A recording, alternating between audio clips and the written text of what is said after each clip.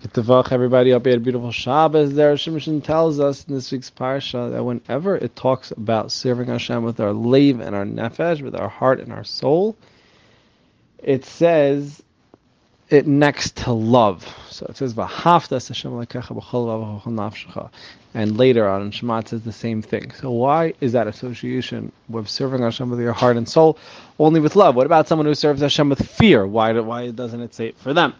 So the answer is like this.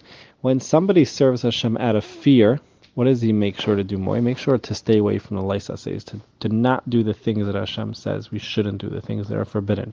Now, if someone's doing that, they're automatically serving Hashem with their heart and soul, because there's something that we might have a strong desire for, and the person's saying, no, I have that fear from Hashem, I'm not doing it. So he's already serving Hashem with his heart and soul. But then, if somebody's serving Hashem out of love, and his focus is more on doing the assays, doing the things he's supposed to do, he might not have his leiv and nefesh, his heart and soul, in it to do the things with love and to make sure to stay away from the leis assays, things that we're not supposed to do.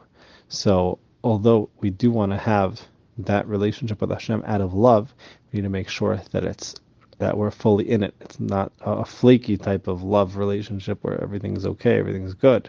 So we should be zeicha to have that relationship with Hashem with love, be able to stay away from all the assays and do all the assays, do all the things that Hashem tells us to do, because that's going to bring us all the ultimate enjoyment of this world and the next world, and give us that closeness to Hashem as well. We should all have all the brachos from the zera, shimshon, Chaya Mushka, Everyone should have a beautiful week ahead.